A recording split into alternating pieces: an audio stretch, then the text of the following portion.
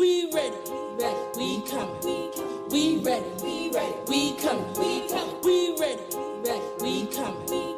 We ready, we coming. This is Race Capital with me, Naomi Isaac, where we interrogate racial narratives in our space, place, and time of so-called Richmond, Virginia, the falling capital of the Confederacy. We ready, we coming. We ready, we coming. We ready, we coming. We ready, we coming. We ready, we coming. We ready, we coming. We ready, we coming. We ready, we coming. We ready, we coming. We ready, we coming. We ready, we coming. It doesn't stop tomorrow. Our work is continuing. We're continuing this work. We have goals. We have principles. We're going to be free or we're going to die. You hear me? We're going to be free or we're going to die. We ready, we coming. We ready, we coming. We ready, we coming. We ready, we coming. We ready, we coming. We ready, we coming. We ready, we coming.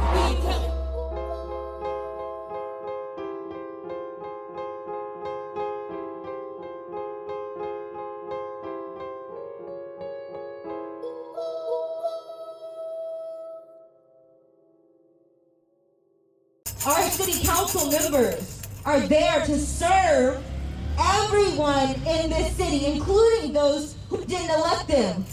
Not everyone in this city elected you because not everyone in this city can vote. Right. That includes the 3,000 children sleeping in our streets each night because our city council won't defund the racist Richmond Police Department. That includes the undocumented people who are threatened with the risk of deportation every time they interact with law enforcement, all because our city council won't defund the racist Richmond Police Department. And there are thousands of people in this city who have been disenfranchised by the system, who did not have the power, the will, or the want, or the desire to elect this leadership. But that does not mean that they deserve to be beaten, maimed, surveilled, arrested, and caged because our city council members lack the courage to defund and abolish the racist Richmond Police Department.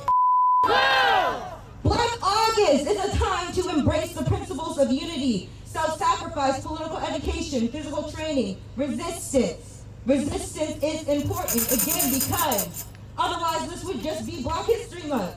The power structure, they can deal with unity. They can deal with self-sacrifice, they like that. They can deal with political education. But resistance, fighting back, getting in the way, reclaiming all that has been stolen from us, creating chaos for this racist system. They don't want us getting together to celebrate that. That's why it's not on the calendar for most Americans. In fact, they want to condemn us. They want to call these behaviors illegal. They want to make us, as I said, political prisoners.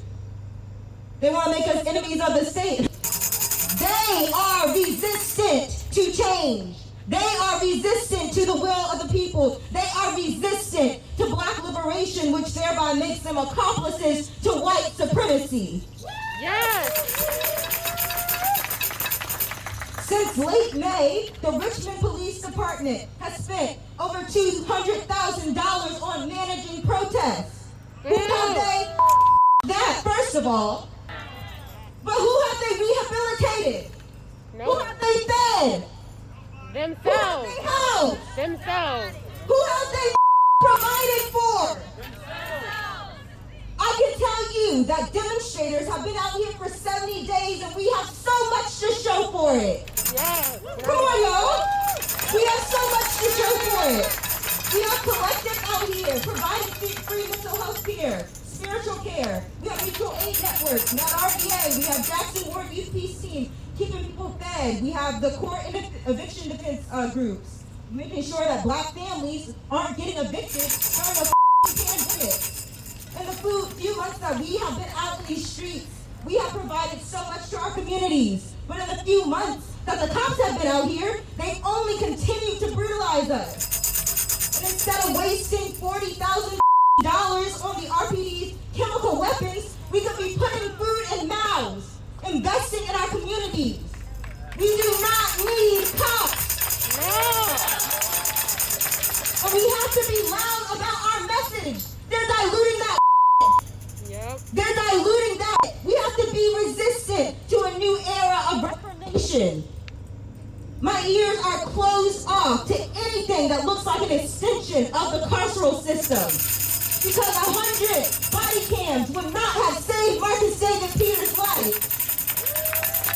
100 more hours of pit training, that would not have stopped police brutality happening to George Floyd.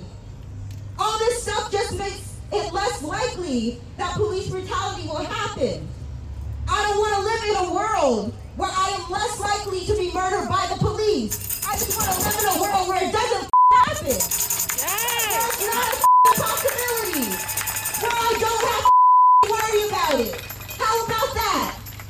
So, I don't give a about these city council members and their resolutions. If your resolution ain't speaking to the end goal of abolishing the Richmond Police Department, reinvesting in systems of care, get back to the round table, because we don't want to hear that. Yes. The Richmond City Council. We need creative leadership. We need bold leadership. We need leaders who are resistant to state-sponsored violence, and they do not need to be elected.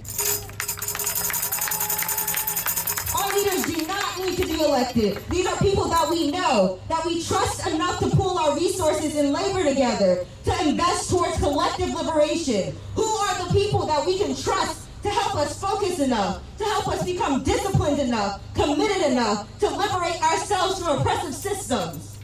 We don't need 9 folks to have around a table every week and patronize us with symbolic gestures, framing that as policy.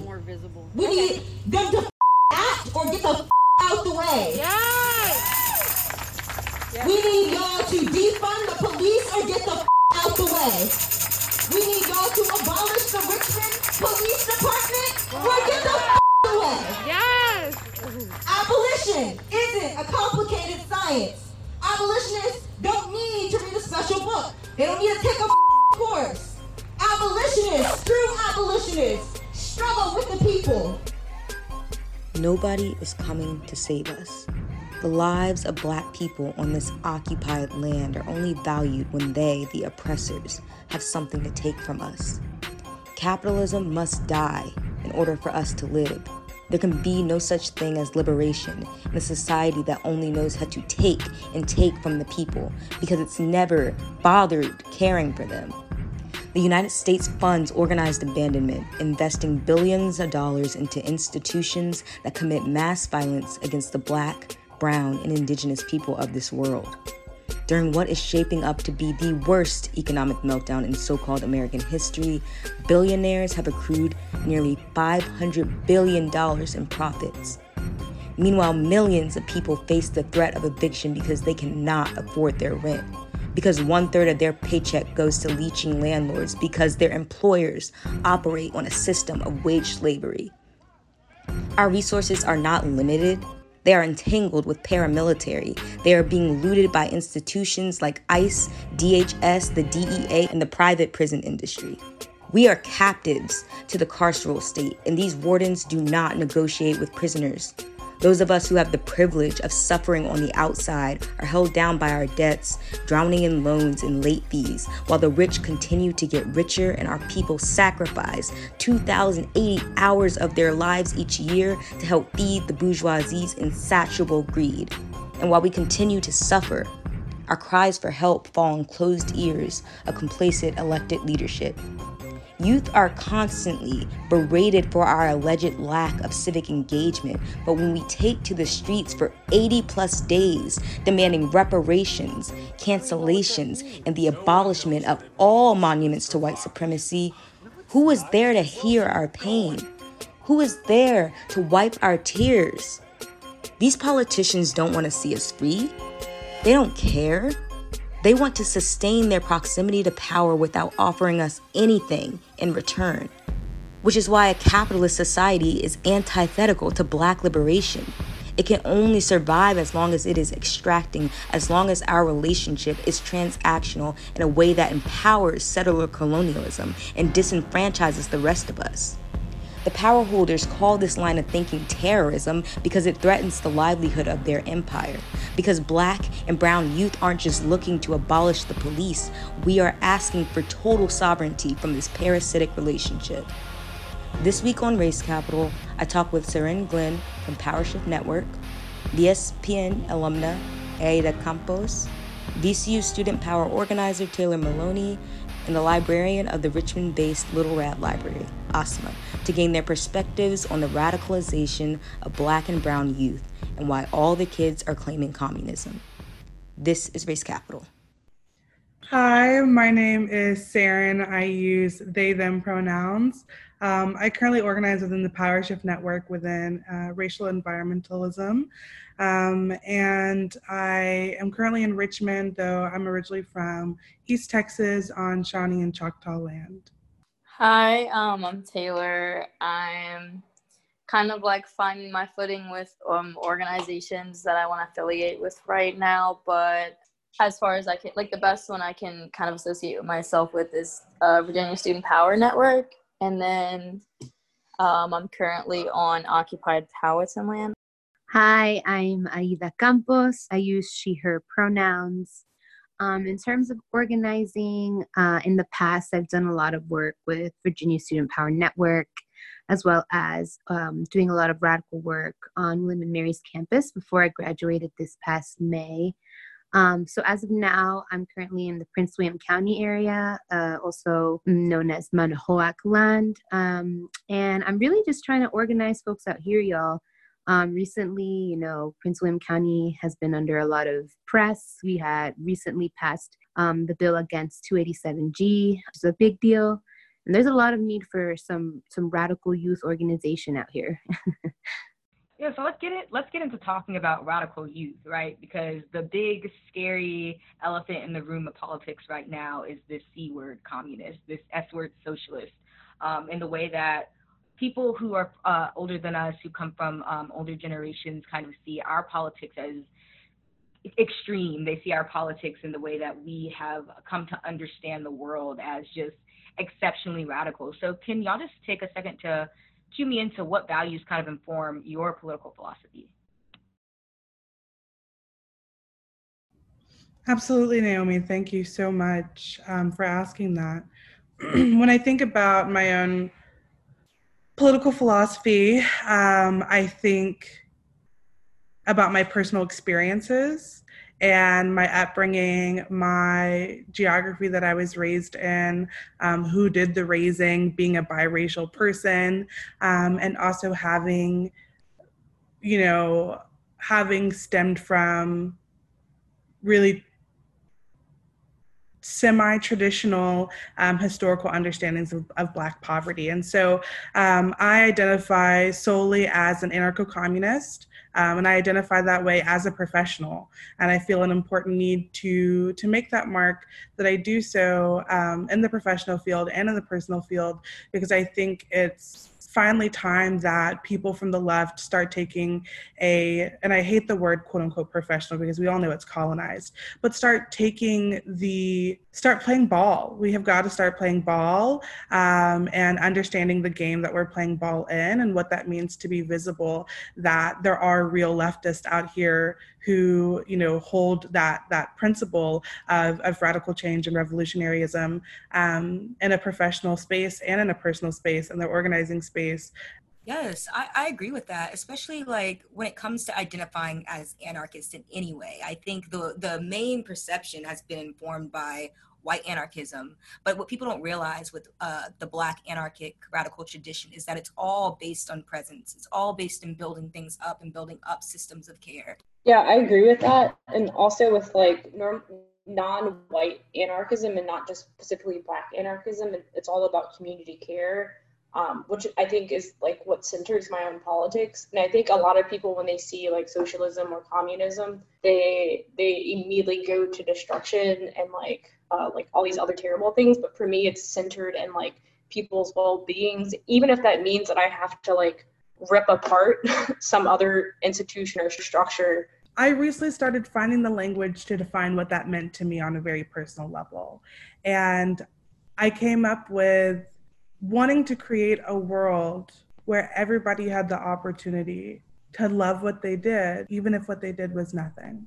I think that so much of the work, and I'll keep this brief, but the work of communicating around why community care and what a different world can look like is trying to explain to people that no matter why you think we were put on this earth, I doubt it was so that we could mindlessly, have labor for other people to make money off of. If you think about what humans are able to do, whether it's in consciousness or in enlightenment or in personal relationships or even in emotions and feeling love and going outside and appreciating the earth and whatever you have it, there's so much other stuff to our life than capitalism and the structures that man has created to entice and tie people so that they can't be out of the grip of it.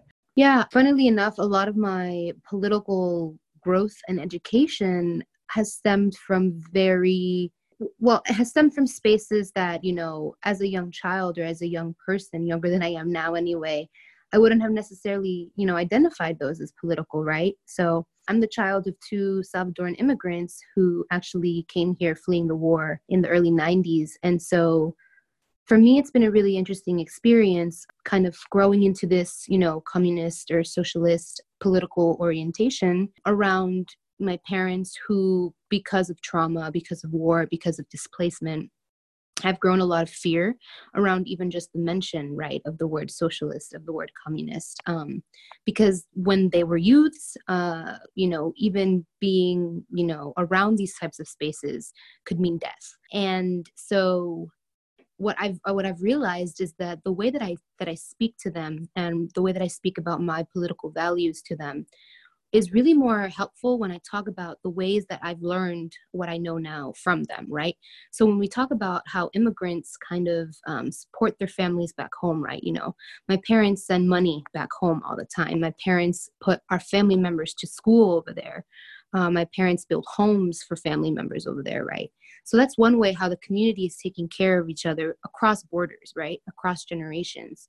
And I've learned all of that from them. I've learned about how much the system that we have in place, not only in the US, but global capitalism, is just not supporting folks the way that, your own family can support you, your own community can support you, even with, whatever they are making. And so a lot of my political growth and orientation has really just come from being a child and just seeing my parents take care of their community in ways that I started modeling as I grew up.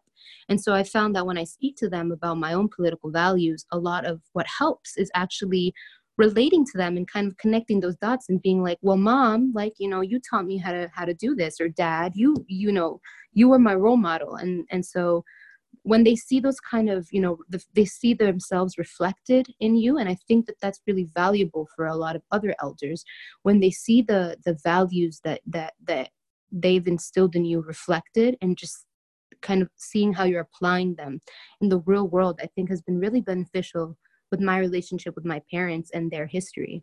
Yes, I love that you say that, because I really like to harp on the fact that so many people of color, so many marginalized folks, so many Black people, we never had to become radicalized by picking up a book, right? It was just based on our own experiences, like being raised in poverty. I also was raised by a migrant parent who's been affected by like climate change, who's been affected by colonialism. I've been the child of a sex worker. Like, those kinds of things are the things that radicalize people and move them towards, like you said, a communist political orientation. So let's talk about capitalism and how the current economic model of the so-called United States has had an impact on your political orientation. I think for me, growing up with a single Black mom who had 5 kids, whose father was deported, like, I've seen, like, I've come home with like eviction notices on my door at a very young age, and I've had to learn to navigate the world totally different than someone who would say is considered rich or a middle class, because it's like, I didn't always know where my next meal was coming from. I had to watch my younger siblings / be co-parents for them. Growing up, I straight up had to take care of everyone else around me and not only myself, because resources were limited. Yeah, I totally feel everything that has been said. And I think I'll hit it from another angle is I feel like I've seen, a death of the soul almost in a lot of the people around me, family, friends, parents. And I think the ones that touch me the most are my parents and my elders. I mean, recently, with me graduating college, I started feeling a lot of tension from my parents. And part of that was the discovery that, they were proud of me, but in a way, my graduation reminded them of their own feelings of worthlessness. And when I thought about that and I reflected upon that, I realized, the current system of capitalism in this country forces folks' souls to die, because the idea is that your worth is only based on the productivity that you're going to be putting into the system. And in my eyes, my mom is my hero. She's my mom. She's my angel. She's my protector. I owe her everything. I owe her my life. And it breaks my heart to see that she doesn't think everything that she's done for our community, for our family, is valuable because she doesn't have a college degree, because she doesn't have, a huge paying job. And so I think about how many folks there are, poor folks, low income folks, Black and brown folks in this country, that their souls have been under the knee of capitalism for generations because of this feeling of worthlessness, right? And I think that in order to move forward, we need to effectively transform the way we think about ourselves and the way we value ourselves and our souls and our lives and our interests, because capitalism is not it, y'all. Like, it is literally killing us all the way. That sort of reminds me of the disabling environment. It's like killing our souls. Imagine how so many people wouldn't live with anxiety and depression if they literally had all their needs met. Capitalism is gone. The focus is taking care of people and their lives. If we want to have better lives, then we can't be in a system that literally just takes and rips our labor and doesn't pay any of it right back. And I think where the problem lies is that not only do our own personal experiences allow us to see, right, first and foremost, the flaws of capitalism up close and personal. The problem is that we know the failures of capitalism so intimately in ways that haven't been visible for a certain amount of the majority of Americans coming out of the 90s because of the economic boom within the credit system in the 80s and the 90s and stuff like that. And I feel like because we know those failures so intimately, we can begin to start pushing our thoughts around what it means to reimagine. We are a generation that has been through some shit already, and I think because of that, we've spent so much time trying to imagine what our lives could look like or should look like. We've been thinking is the real conversation. We've been thinking about these structures in ways that a lot of our other generation was either co-opted and forced into respectability politics and not allowed to think about, or, what capitalism does, it occupies your time, it takes your labor, it makes you tired, it makes you stressed, and makes you need to work 3-4 jobs to the point where you can think about these issues. And just to speak very briefly, on the comment that you made about your parents' feelings of worthlessness whenever they saw you graduate, I think one of the things that's the hardest for me to sit with as a person, I don't have a college degree, but I am in a more professional specter and or more professional space, I guess I should say. And I am the only person in my family who makes the salary that I do. And I am the only person in my family who's even been to college, I will say that. And it's like, because I was able to make it through those hoops and make it to a point of being able to live comfortably. I work from home, I make my own schedule, I have savings in ways that I've never seen my parents ever have savings. What was savings? Yes. You know what I'm saying? It's yes. All of these things that it has allowed me to be I'm going to take up running, I'm going to take up eating healthy, I'm going to take up all these things that I see the upper class, I see wealthy middle class kids. I see, the Ivy League goers have instilled as a part of their culture, right? This idea of care, of going to the doctor, of scheduling dentists, of being able to do all of these things so that they can have longer lifespans and longer access to things that they need. Meanwhile, for those of us who have lived in poverty and grown up in poverty, if you ever are blessed enough to be able to cross that breach where you are changing socioeconomic ladders, not because you want to be in a higher socioeconomic pattern or ladder, but because you can finally not feel like you are treading water all the time and you can't breathe and you're drowning with finances, then I think those people have this hard moment where they have to teach themselves how to behave in that new class that they fall within, right? And just to tie it back to the good old C word, capitalism, I think it's just so inherently important that we think. I mean, we know it intimately, that our lives and our futures futures depend on it. We have to think of a world outside capitalism, and we have to start valuing human life so much more than we are at the moment. And even to say it more plainly, we have to start thinking of things like, how do we abolish work? Because to speak to the point of what Aida was saying, I've watched my parents work their whole life. I've not seen them rest, especially when you have migrant parents, especially when you have parents with no college degree. Like, you watch them work themselves to the bone physically. You see it each and every night. You see the bills pile up. You see it when on their face when you're getting food in the store. You might want a toy. You see the effects of capitalism, how it stresses them out, how it devalues them. So just thinking about getting to a space where people can provide their family and their communities with all that they need to feel loved and to feel cared and to feel worth something, right? We need to imagine what that looks like, and that's going to be like the next conversation. Right now, everyone's talking about abolish the police. That's the first step. Abolish work, take on this work week, because 40 hours is not it. Working 40 hours, 40 to 60 hours, exhausting yourself to put money in the pockets of another person, that's not it. Yes, and I think what's even more violent about that system is how it ingrains into, the people inside of it that it's necessary. I mean, for my dad, my dad has been working since he was like 10, right, in El Salvador. He was a child when he started working. And you ask him today, and he'll say, I have to work. Like, what would I be without work? And, the inability to even consider something outside of that is exactly what that system wants from you. Because that system doesn't see us as people. It sees us as producers of labor that they can consume. I've had to analyze as a trans person, transitioning to a more masculine presenting individual. I've had to analyze and come face to face with the way that Black masculinity ties work and labor to each other.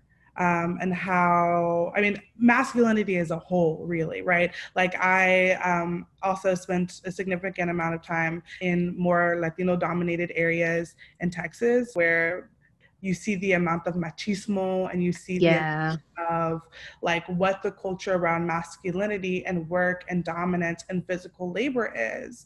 And obviously those have direct ties in our community anyways to the amount of physical labor and brute labor that our masculine or male identifying folks did in our communities for years and years and years. The idea that you can just erase culture and the way that different people experience different parts of life and generation and time on land is an aspect of colonization. And it doesn't work, because then you see, still Black people have their own identities around masculinity and labor, and same thing with Latinos, and same thing with white folks, and same thing with upper class folks and middle class folks and Black bourgeoisie folks who are forced into respectability politics, and white Latinos who feel like they had to vote for Trump in order to assimilate. There are different aspects of these cultures, and by narrowing it down and simplifying it to make it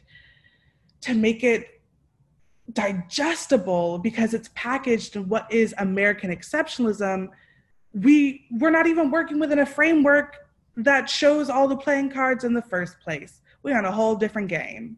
What are playing cards? This game has dice. Just discussing the role of cis heteropatriarchy and how it helps sustain colonialism, capitalism, and the carceral state as a whole. What role has that had on radicalizing you? I want to just say plainly that the cis heteropatriarchy has done so much violence to me personally, not just as a trans person, not just as a Black trans person, but also as the child of Black queer people who weren't ever able to be queer. And the repercussions on mental health that can have, not only on my parent and my relatives and on my grandparents and all of my ancestors who weren't able to live their lives as themselves, but also just as a person trying, myself, as a person trying to identify, where I fall into that and if people like me exist. And so I just think of all of the violence that toxic masculinity and Black masculinity, Black toxic masculinity specifically, has done to my family and has done to my sibling and done to my dad and done to myself. It has radicalized me deeply because I recognized more than anything, before I was taught to glamorize it, before I was taught to romanticize it, before I was taught to accept it, I was faced with the brutal harm that it did and does. So yeah, I will say that I think there should be an important conversation about the cis heteropatriarchy, even in leftist politics, and specifically in white leftist politics, and how, for me, as someone who got an entire quarter sleeve of a hammer and sickle on my arm as a professional, I recently found myself being pushed more towards identifying almost fully as an anarchist and really starting to think about what a new world could look like outside of the lenses that the way that these quote unquote traditional white, communist or vanguardian folks have identified it for us. Obviously that you can look towards a whole bunch of different cultures for anti-capitalist narratives outside of those perspectives. But what I found is that those aren't the same cultures unless they're being materialized, unless they're being monetized on, that people are using within academia, that people are referencing when they're talking about theory, that people are referring to when they're talking about, educating white people on race politics and things like that. To think about the utter restriction that cis heteropatriarchy puts on your life at every step of the way, based on just not even the way you look, but where you work and if you'll go to jail and how much time you're gonna get, because we also know that cis heteropatriarchy prescribes masculinity to all Black folks, whatever you present as, whether you would be feminine presenting or whatnot. Colonialism sees all Black people as masculine, and that just puts a different moniker on you if you are more Black, trans, and femme perceived, and just really limits the opportunities that you have in how people perceive you, which limits the opportunities that you have in the spaces that you're allowed into. For me, I think a lot of it can be seen through the nuclear family. The nuclear family is another thing that should just be abolished and reformatted in another way. Feelings of that my family is broken because I didn't have a two-parent household that were married. All my siblings didn't have the same parents as well. We bounced around different homes. We didn't all these sort of things that are presented to us as normal, which actually isn't normal. The average person doesn't have these sort of suburban nuclear family type structure for them. And so literally growing up in that structure of being I don't have a domineering father because my father was deported. And my mom is working 2 jobs and sort of having to take the role of in quotation marks, the man of the house, which is what a lot of other Black women have to do through either their partners being locked up or their fathers also being locked up, even though women also have similar rates of being locked up as men currently. And so sort of all these sort of gears turning together, just it's literally just embedded into our whole structure, made to be feeling broken. I'm ready, I'm ready, I'm ready, I'm ready, I'm ready, I'm ready, I'm ready, I'm ready, I'm ready, this sound like Mississippi. sippy, sippy cup. Baby turn Bibby up. Henny invented the caddy list for happiness in my cup. This sound like kiddies on the playground. Mama was running up. Ooh, you about to get your hit the beat. This sound like complaining when they boom like Raspy. B2K in the stereo, we juke in the backseat. Or juke in the basement. In love with my K-Swiss. This feel like jumping in the pool and I'm knowing I can't swim. Ooh, you about to get your beat for stealing that $20. Like, baby, just ask me. Mama said she loved us. When the lights was off, we had to stay with cousins. Granny at the BBQ with Pitty husband.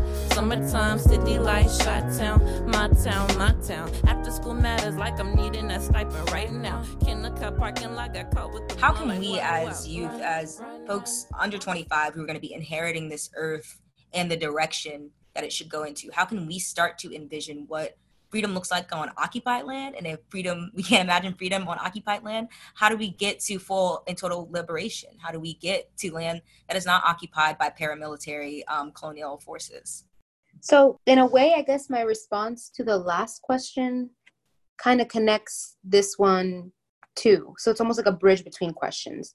So I'll say, when we think, and I attended this really powerful workshop by activist Sarna Joshi, in which they spoke about patriarchy as taught to them by their elders, as not just relating to, masculine on feminine violence or anything like that, but the way of thinking of patriarchy that makes us think about putting our needs before anyone else's, right? So when a man, violates anybody that isn't a man, they're putting their needs before that person's safety, that person's comfort, right? And when we think about colonialism, colonizers put their economic desires before the safety of those folks on that land, of the land itself, right?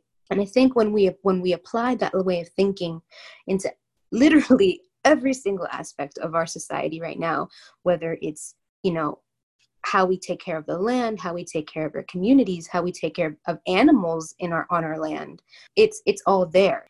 And so I think when we try to imagine a world beyond this kind of this patriarchy, this capitalism, we need to, and a world where we're not occupying land the way that we are right now. We need to first and foremost give Indigenous people full sovereignty. Come on. Period. And second of all, we need to develop or rehash those relationships that we have to the land, right? And I think for me especially, I've seen the ways that white capitalist patriarchy has ruined those ties for a lot of folks, and especially for Black and brown folks, right? And whenever I go to El Salvador and I visit and I see the issues that we have in our country of being environmentally friendly or being green, and I think about colonizers of the people that taught you to not take care of your land, like they literally ripped that relationship apart, like they tore you apart from taking care of the land that is your home. And so I think we need to think about, again, Indigenous sovereignty. We need to follow their lead. We need to see what relationships are already in place. We're not, recreating this wheel. That wheel has existed for centuries. Okay. So we need to follow that lead and really think about, how am I existing on this land in a way that is not putting my needs and my desires over the rights of this land, right? The land as a being, the land as a spirit that we're taking care of, that we're thankful for. I think is going to be especially critical for how we move forward once this, uprising is at that point. Yes, and I think it's so important to get back to Indigenous sovereignty and, like you said, becoming better stewards of the land. Why would people not be intimate with the land that nurtures us, with the land that houses us and cares, Yes. and provides and nourishes us? Why would we not take care of it? Why would we ever want to be disrespectful for it? That's not cute. It's not cute, and it's telling that most of our cultures around the world do or did have that relationship before all these white people ended up sailing their boats all over the place. Can you all tell me what public safety looks like to you? In our new imagined world, what does a public safety infrastructure look like in your imagination? Something that prioritizes you know, rehabilitation, reintegration over punishment, criminality, like just understanding that there aren't inherently good and bad people, and you have to weed out the bad people and throw them like away, lock them up, all of that. Like that whole construct is obviously like a lie constructed by the colonists, by the imperialists, to kind of criminalize certain identities that pose any sort of threat or contradiction to the state that they've created. So moving forward, public safety would look like, you know, looking at the deeper issue behind why people feel the need to lash out in such antisocial ways, instead of like trying to punish them for their individual actions, understanding that overall we are social beings who are in this interconnected web of, you know, existence, and moving forward together and not trying to just like weed out single people, which is why in terms of accountability, this arrest the cops who killed Breonna Taylor like narrative is, it's bullshit. It peddled around way too often. I don't want more people in jail. When we say abolish the state, abolish the carceral state, we mean that wholly. ACAB means that we don't want prisons. It means that putting more quote unquote bad people in prison is not going to help us in our cause to liberate everyone. Yes, and this all goes back to patriarchy and capitalism, because patriarchy, and why we need to abolish the systems of cis heteropatriarchy and capitalism, because cis heteropatriarchy teaches us that punitive measures are the only solutions, and capitalism and the Industrial Revolution that has informed so much of American culture teaches us that everything's disposable because you can get another one. And so abolishing those two trains of thought in general will already have us towards just a public safety infrastructure that is based in compassion, you know, which is also going against that cis heteropatriarchy narrative that we can't be compassionate with people. We have to be very sterile and very militant and very stern and disciplined with people. We can't meet them where they're at. It's also about like recognizing that a lot of crime is one, manufactured. So say houseless folks sleeping outside, a manufactured crime literally does not hurt anyone. And then also things like marijuana, of literally possessing drugs, but even harder crimes that in quotation marks actually affects people. So like say stealing, vandalism, which isn't really a crime to me, but in the sense of the current system, those things are considered crimes. But being like, well, why is this person stealing? It's normally because they're in poverty and they literally, that's the only way they can get by. So literally by meeting people's needs, you're already cutting back, again, in quotations mark, crimes. And then also with say like sexual assault, about like, we don't have a mass consent education pretty much anywhere. Like a lot of the reason why there's like a large amount of sexual assault is because consent is not taught everywhere. There is no sort of like accountability for people anywhere. They're literally teaching a child even to say like no to a hug is also a part of that sort of consent conversation. About, we literally just don't have a conversation about consent. No one's taught consent from the young age, and when they like, oftentimes people learn consent in college from their friends, which isn't necessarily a legitimate source in this case, but things like that. Yeah, public safety to me in the future definitely is one where especially victims or survivors of sexual assault are valued and they actually receive the healing and rehabilitation that they're seeking right now with the current system that has just no framework for that. You know, the cops don't take the cases seriously. Even if they do arrest, your abuser, that does nothing to heal you from, the harm and the violence that was committed against you. And so to me, definitely, I think when I look towards a public safety model in the future, it is definitely one that prioritizes the feelings and the safety of non-men. We are down to our last question, which is, what is your privilege and how do you use it to disrupt the myth of white supremacy? So I'm light-skinned, ethnically ambiguous. You wouldn't know I was Black unless I told you specifically. And I am, a non-college degree holding individual, but I'm in a major place of privilege with work, as I'm in a position of power at a workspace that is centered around helping folks who come from fence line and frontline communities like myself develop hard skills around movement spaces. And I think the idea and the concept around or that white supremacy forces on us that we have to be legitimized. Our intelligence has to be legitimized based on a European institution, based on college, right? Like that our quote unquote professionalism or the value that we bring to a space has to be based off of the idea that it can only be legitimized by their own systems. I think my own visibility in that helps cut that narrative. I think by showing that I am a person in a quote unquote, paid salaried position that has, that is a stable job, that is a job that I love, that doesn't have a college degree, that is largely about strategy and politics and something that people really, really firmly believe has to do with formal education, when the truth is it has more to do with personal experience. And me being a person that actively says that I don't use European standards to legitimize my own intelligence is an aspect where I cut white supremacy, or I cut the myth around white supremacy, or that it takes up space. The other thing that I think that I could do better on, I know this isn't necessarily the question, but something that I think that I want to find a better way of engaging with and of like grounding myself in and also doing work in is my own light skin privilege, while also intimately having very Black experiences. And that is real deep, and y'all are not my therapist, so don't worry, we're not gonna go there. But but I say this to say that even for me, a person who has a pretty hard-hitting backstory and a lot of childhood trauma, there's still so much privilege that I hold.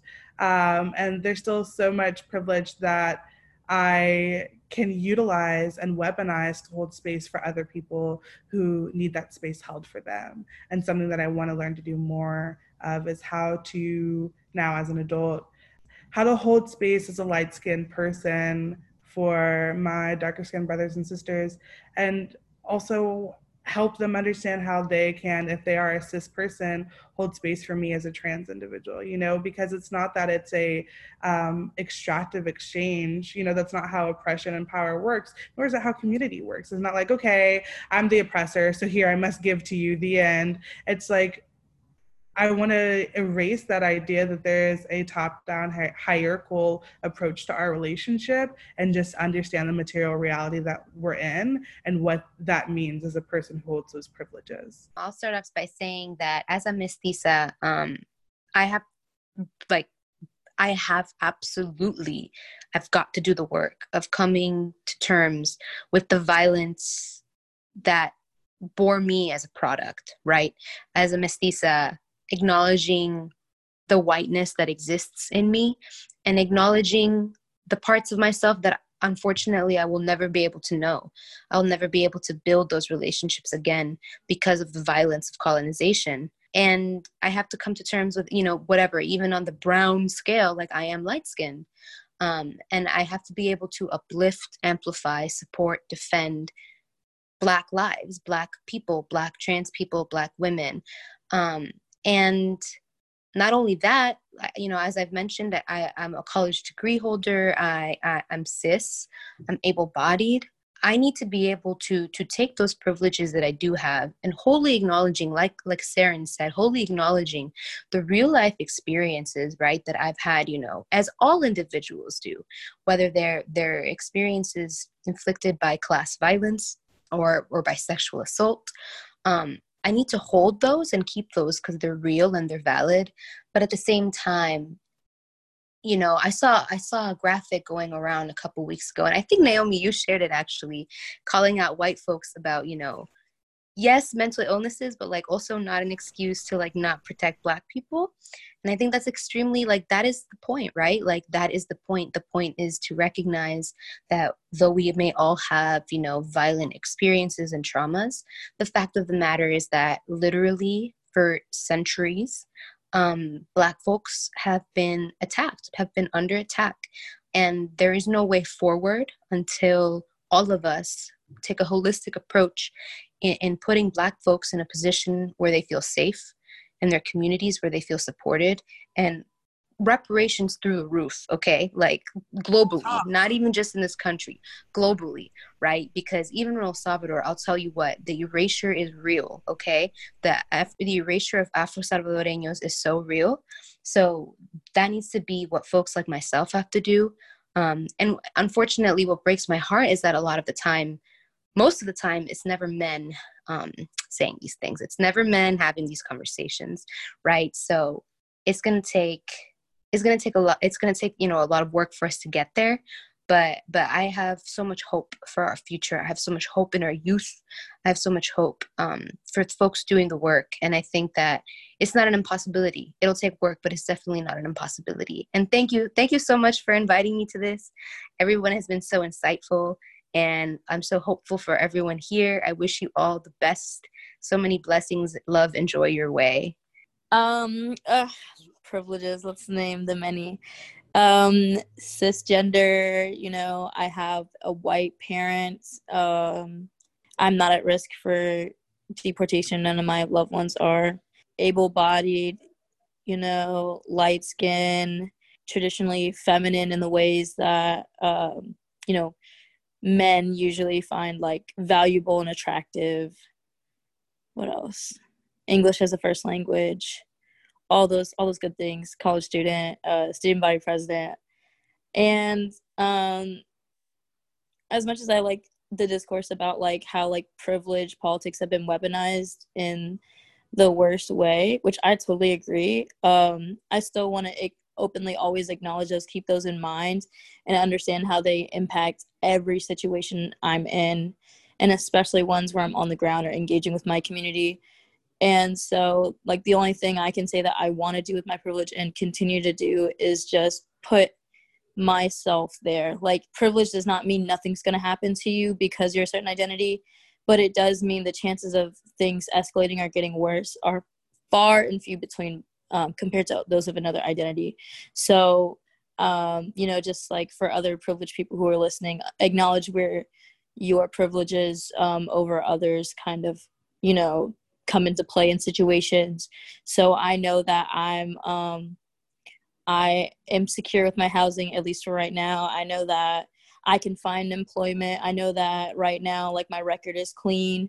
So with that being said, I know that I can participate in eviction defense. I know that I can put my body between me and my community. I know I can, stand in front of Black non-men, and so I think that, like, people, when acknowledging their privilege, could just, do better on, researching. But really, the privilege comes into play when you're using it and applying it in your praxis in a manner that protects your community from the state. I would say this is a privilege that I'm still trying to learn the best way to use to benefit others. I have dual citizenship, which is one, to even have a citizenship in like the United States, which is supposed to be like the gold standard of a passport, and then one to a military, like a Middle Eastern country. Like, on the ground, it's using my body to like cover undocumented folks, centering their voices, and when need be, giving them the platform. But like, it's still like this like work in progress in my head of like, how do I use this sort of privilege that I have? And I think like a big critique that I have for like my younger self and a lot of people with immigrant parents is that they absorb their immigrant parents' identity rather than sort of like cultivating their own identity as someone who has citizenship, who's like born in the United States, versus their parents who like came here that had you. I'm still trying to learn throughout that process of how to use that identity while also still uplifting and understanding that I have that connection, but that identity of being undocumented is not my own. You're listening to WRIR 97.3 Richmond Independent Radio with me, Naomi Isaac, and this is Race Capital. Dreamed of this moment. Their voices sing through our rage, our joy, our pain, and our triumph. We were made for this moment. Let our voices, our bodies, and our spirits rise up like a mighty force. And remember that we do this. We do this for Rakia. We do this for Islam, for Mike, for Damo, for Corinne, and for future generations. We have no choice but to fight, but to resist, and dream big. Dream big. The Black radical imagination lives and breathes and exists through us. They have called us to this moment, and we have everything that we need and more. Everything that we need and more. It is through collective organizing that we will win. And I believe in my heart of all hearts that we will win. Because Harriet says so. Because Assata says so. Because Denmark says so. Because Ella says so. Because Fanny says so. And because the children that I have yet to bear say so.